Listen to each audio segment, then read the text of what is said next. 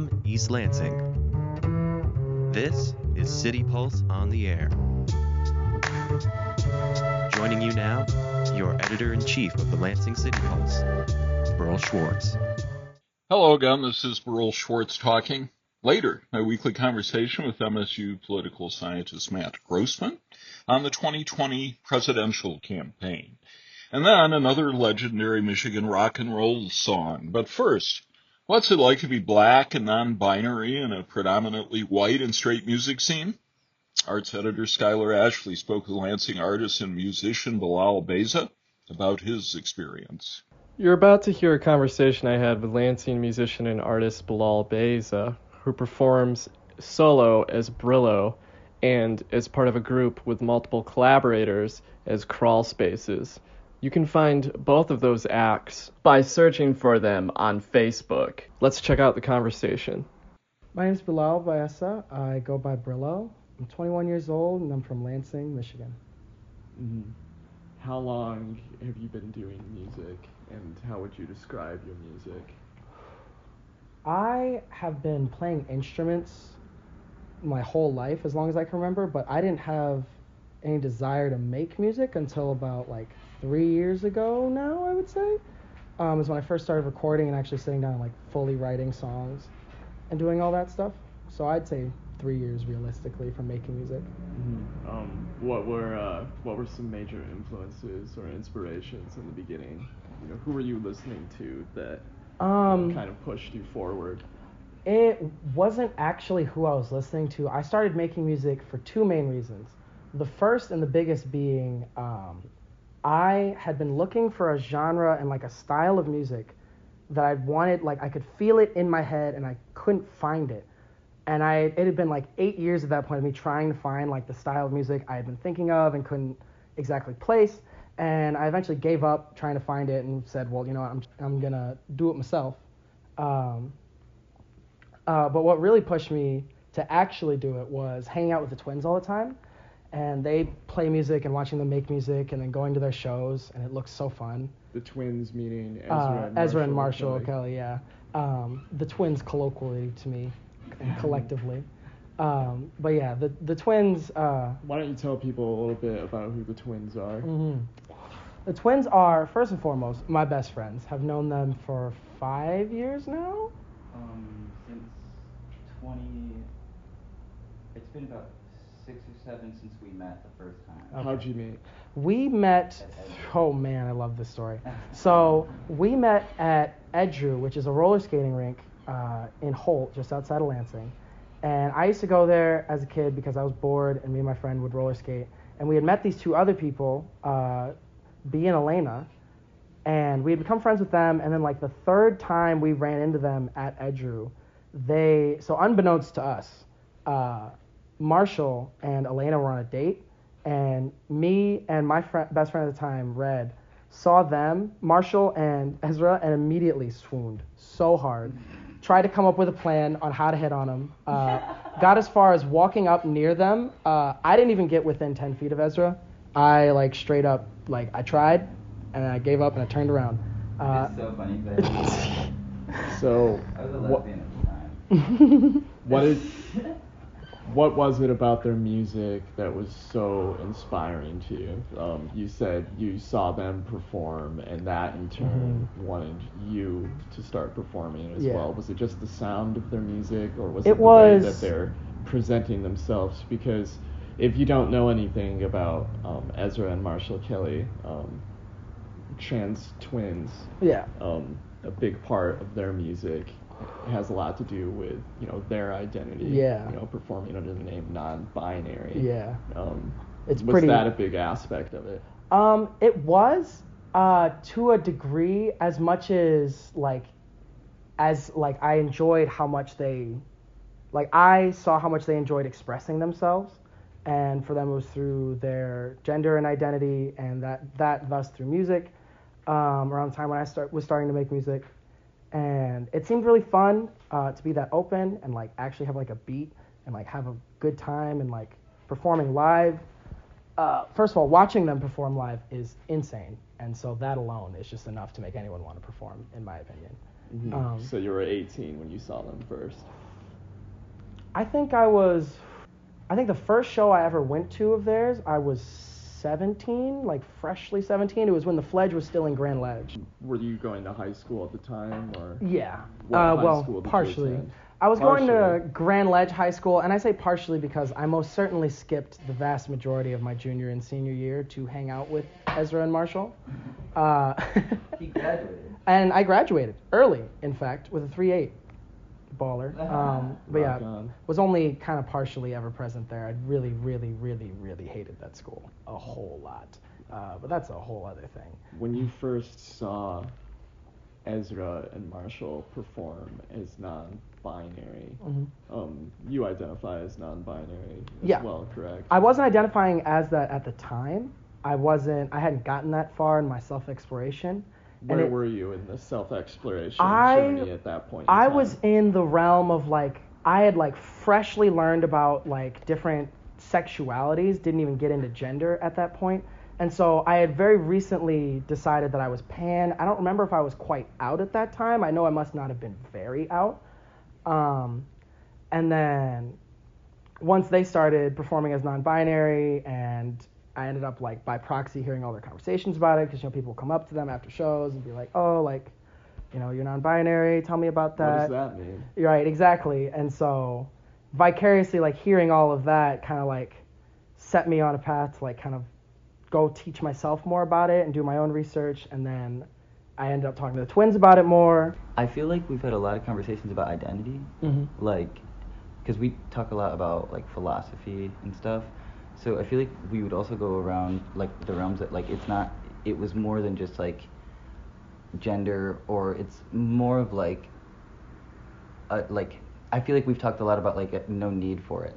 Right. Like there's no need for it. So like I don't know. It's like I feel like a lot is it takes time to like understand when you're growing up and you're confused about gender or sexuality. I think either one to put it into words is really hard, but I feel like it has like your whole mind is kind of filled with different things, and it's like that's a kind of minimal part of it, but like the whole like philosophy or how you view yourself and other people.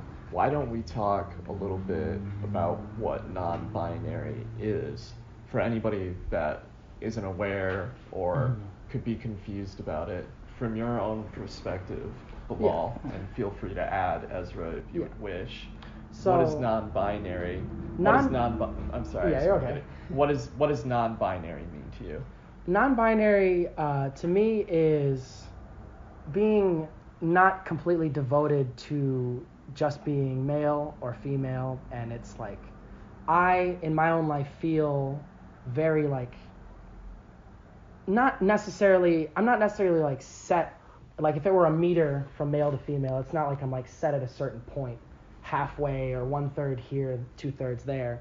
It's more of like I know that I'm compelled to feel and do these things that other people say are feminine or of that sort, and sometimes I feel like I want to do and present more masculine. And so non-binary for me is a way to get out of that mindset of like, oh, I'm male and so I have to do these things or look a certain way, or all of those social things that come with being a male, and likewise with being female, because I don't just feel one or the other. It's like I am like a slushy mix of the two. It's not really stagnant, nor is it just one or the other. How did you learn all of this? Was this all based off of conversations you made with friends such as Ezra and Marshall, or did you have other resources such as the internet? Because one of the biggest issues that that people that identify like this, one of the biggest issues they can run into is a lack of resources. Not everybody has the internet. Right. Some people grow up in small towns. There's so many of them across Michigan where you can just feel alone and you're just battling this in your head. What resources did you have to sort of learn more about this and learn more about yourself? I most certainly used the internet a lot initially, especially before I had met the twins and had met more of the friends I have now, who identify as various different things and have been able to teach me the things I know along the way.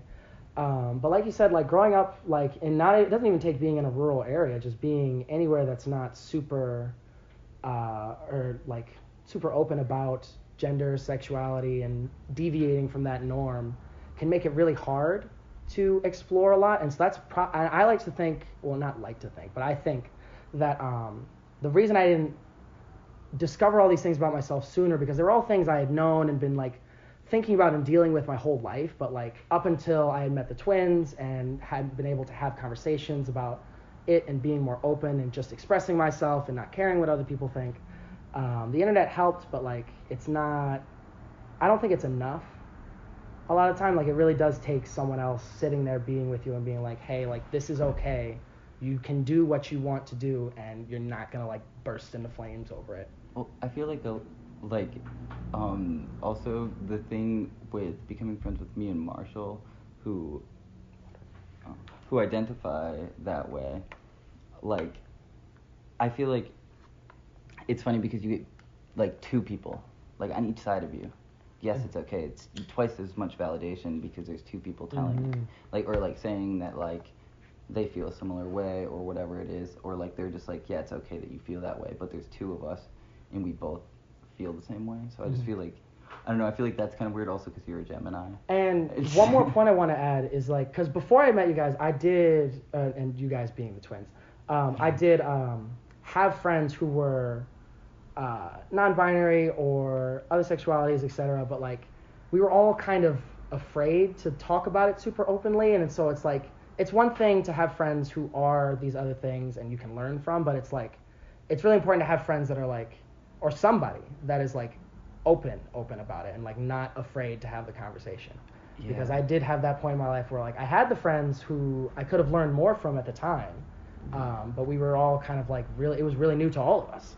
And so we were all afraid to deviate super far. I want to talk about intersectionality because obviously you're black, right? You know, and that's a whole nother layer of you know, disrespect and dismissiveness that people can have towards artists of any form, you know, musicians, writers, poets, and you know, adding that with you identifying as non-binary. Can you talk about, you know, the factor that race plays into that as well? So it definitely, me being black definitely has a huge factor in it because I can definitely say that in the black community there's a lot of internalized homophobia.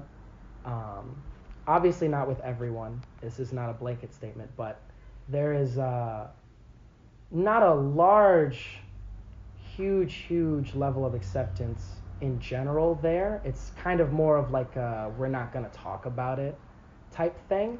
And that isn't to say, I mean, plenty of people, black and otherwise, have been very accepting. My mom was very accepting of it, although she did take a few days to process it, or maybe a few months. But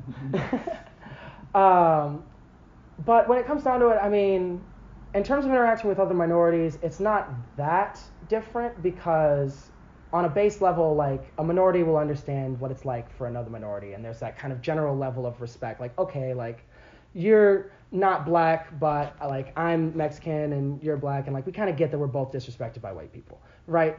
And so being non-binary is not like a huge hurdle most of the time.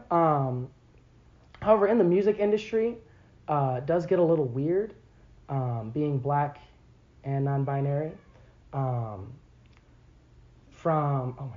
From everything from like tiny things like people just assuming that I'm a rap artist and kind of dismissing me before they even given me a chance, which if you've heard my music, it is, I mean, I'm singing a little faster these days, but it's not rap.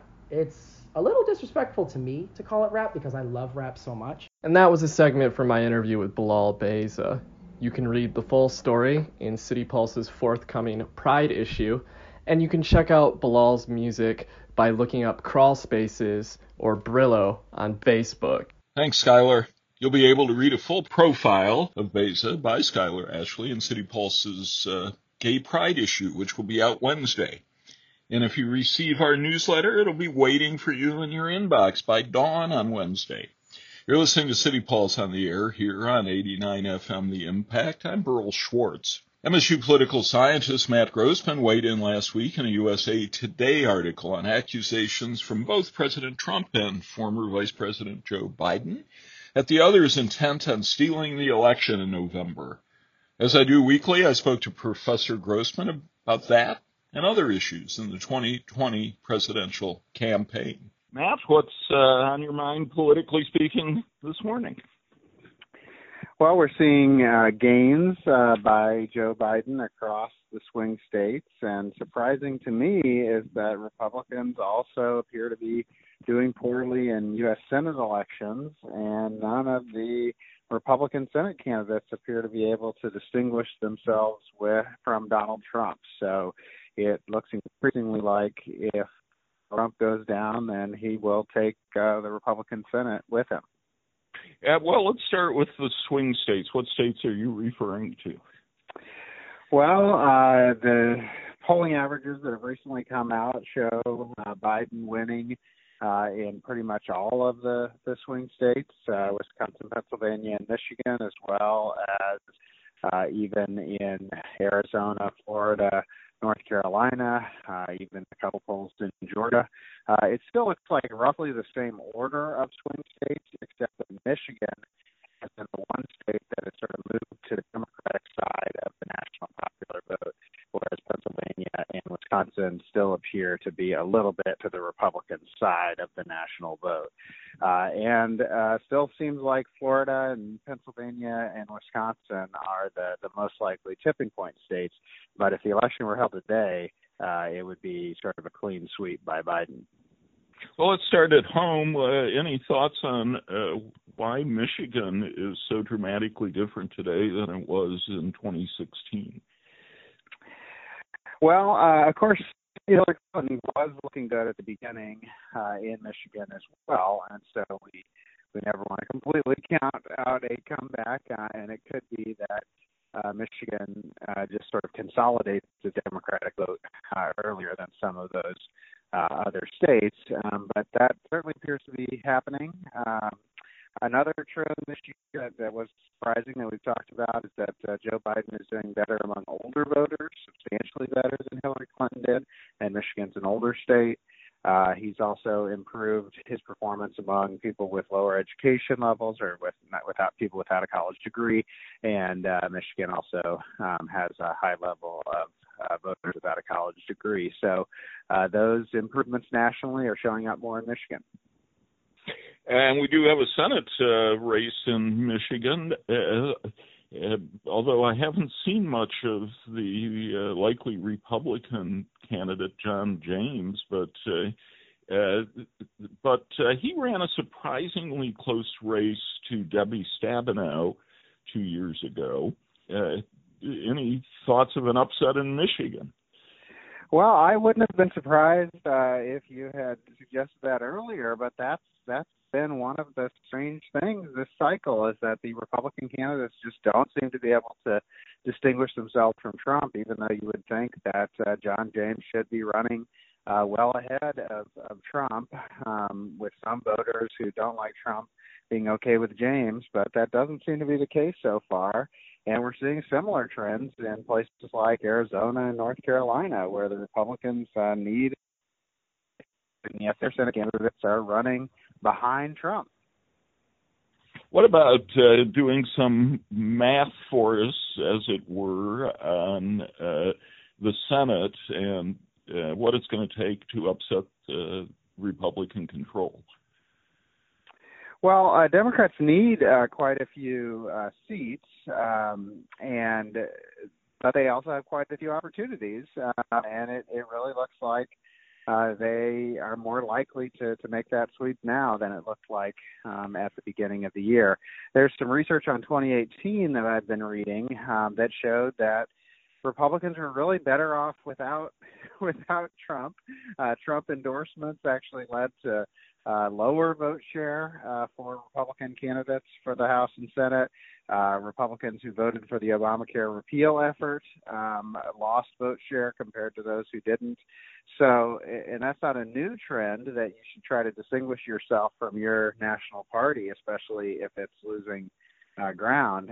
But it's still a message that Republican Senate candidates don't seem to be heeding. They're staying close to Trump despite the risks. We're talking to political scientist Matt Grossman from Michigan State University. You're listening to City Pulse here on 89 FM The Impact. Matt, the president is trying very hard to paint himself as a law and order candidate.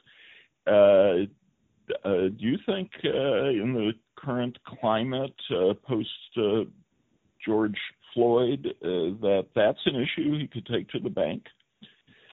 Well, it doesn't seem to be working so far. Instead, it seems that the Floyd protests are another reason that voters are souring on Trump. The one reason is that the protests have had less property damage and more mass support lately. Another is that the media coverage has been much more positive about Black Lives Matter than it had been in the previous cycle when it was tied to police killings, and so there's been a much more difficult path for Trump to make gains with that issue, and we also have to consider Biden's message, which has from the beginning been what many people considered bland initially, where he was talking about Charlottesville and racial division that Trump was sowing, and sort of just showing that he would be more of a unity candidate.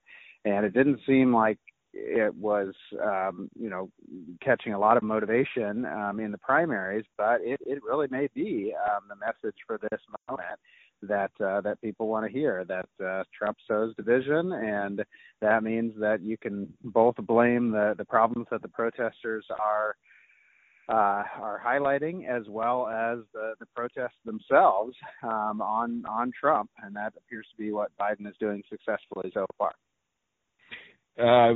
Senator Amy Klobuchar has, I guess, taken herself out of the running to be Biden's vice presidential candidate and encouraged him to select a black woman. We've talked about the importance or the lack of importance of who's on the ticket with the presidential candidate before, but is this year somehow different? Not just because of the racial tension, but also because Biden is a 78-year-old white man. Well, I think his age will increase the attention on the vice presidential selection. The evidence that we have, which is just from the two previous women nominees, does not show that selecting a women nominee made a difference for the voters or for women support for the nominees.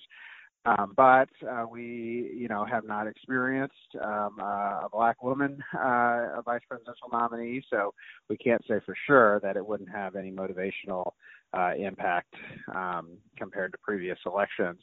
Klobuchar making that statement is probably a sign that she was already sort of out of the running, and that the selection was moving in the direction that she suggested.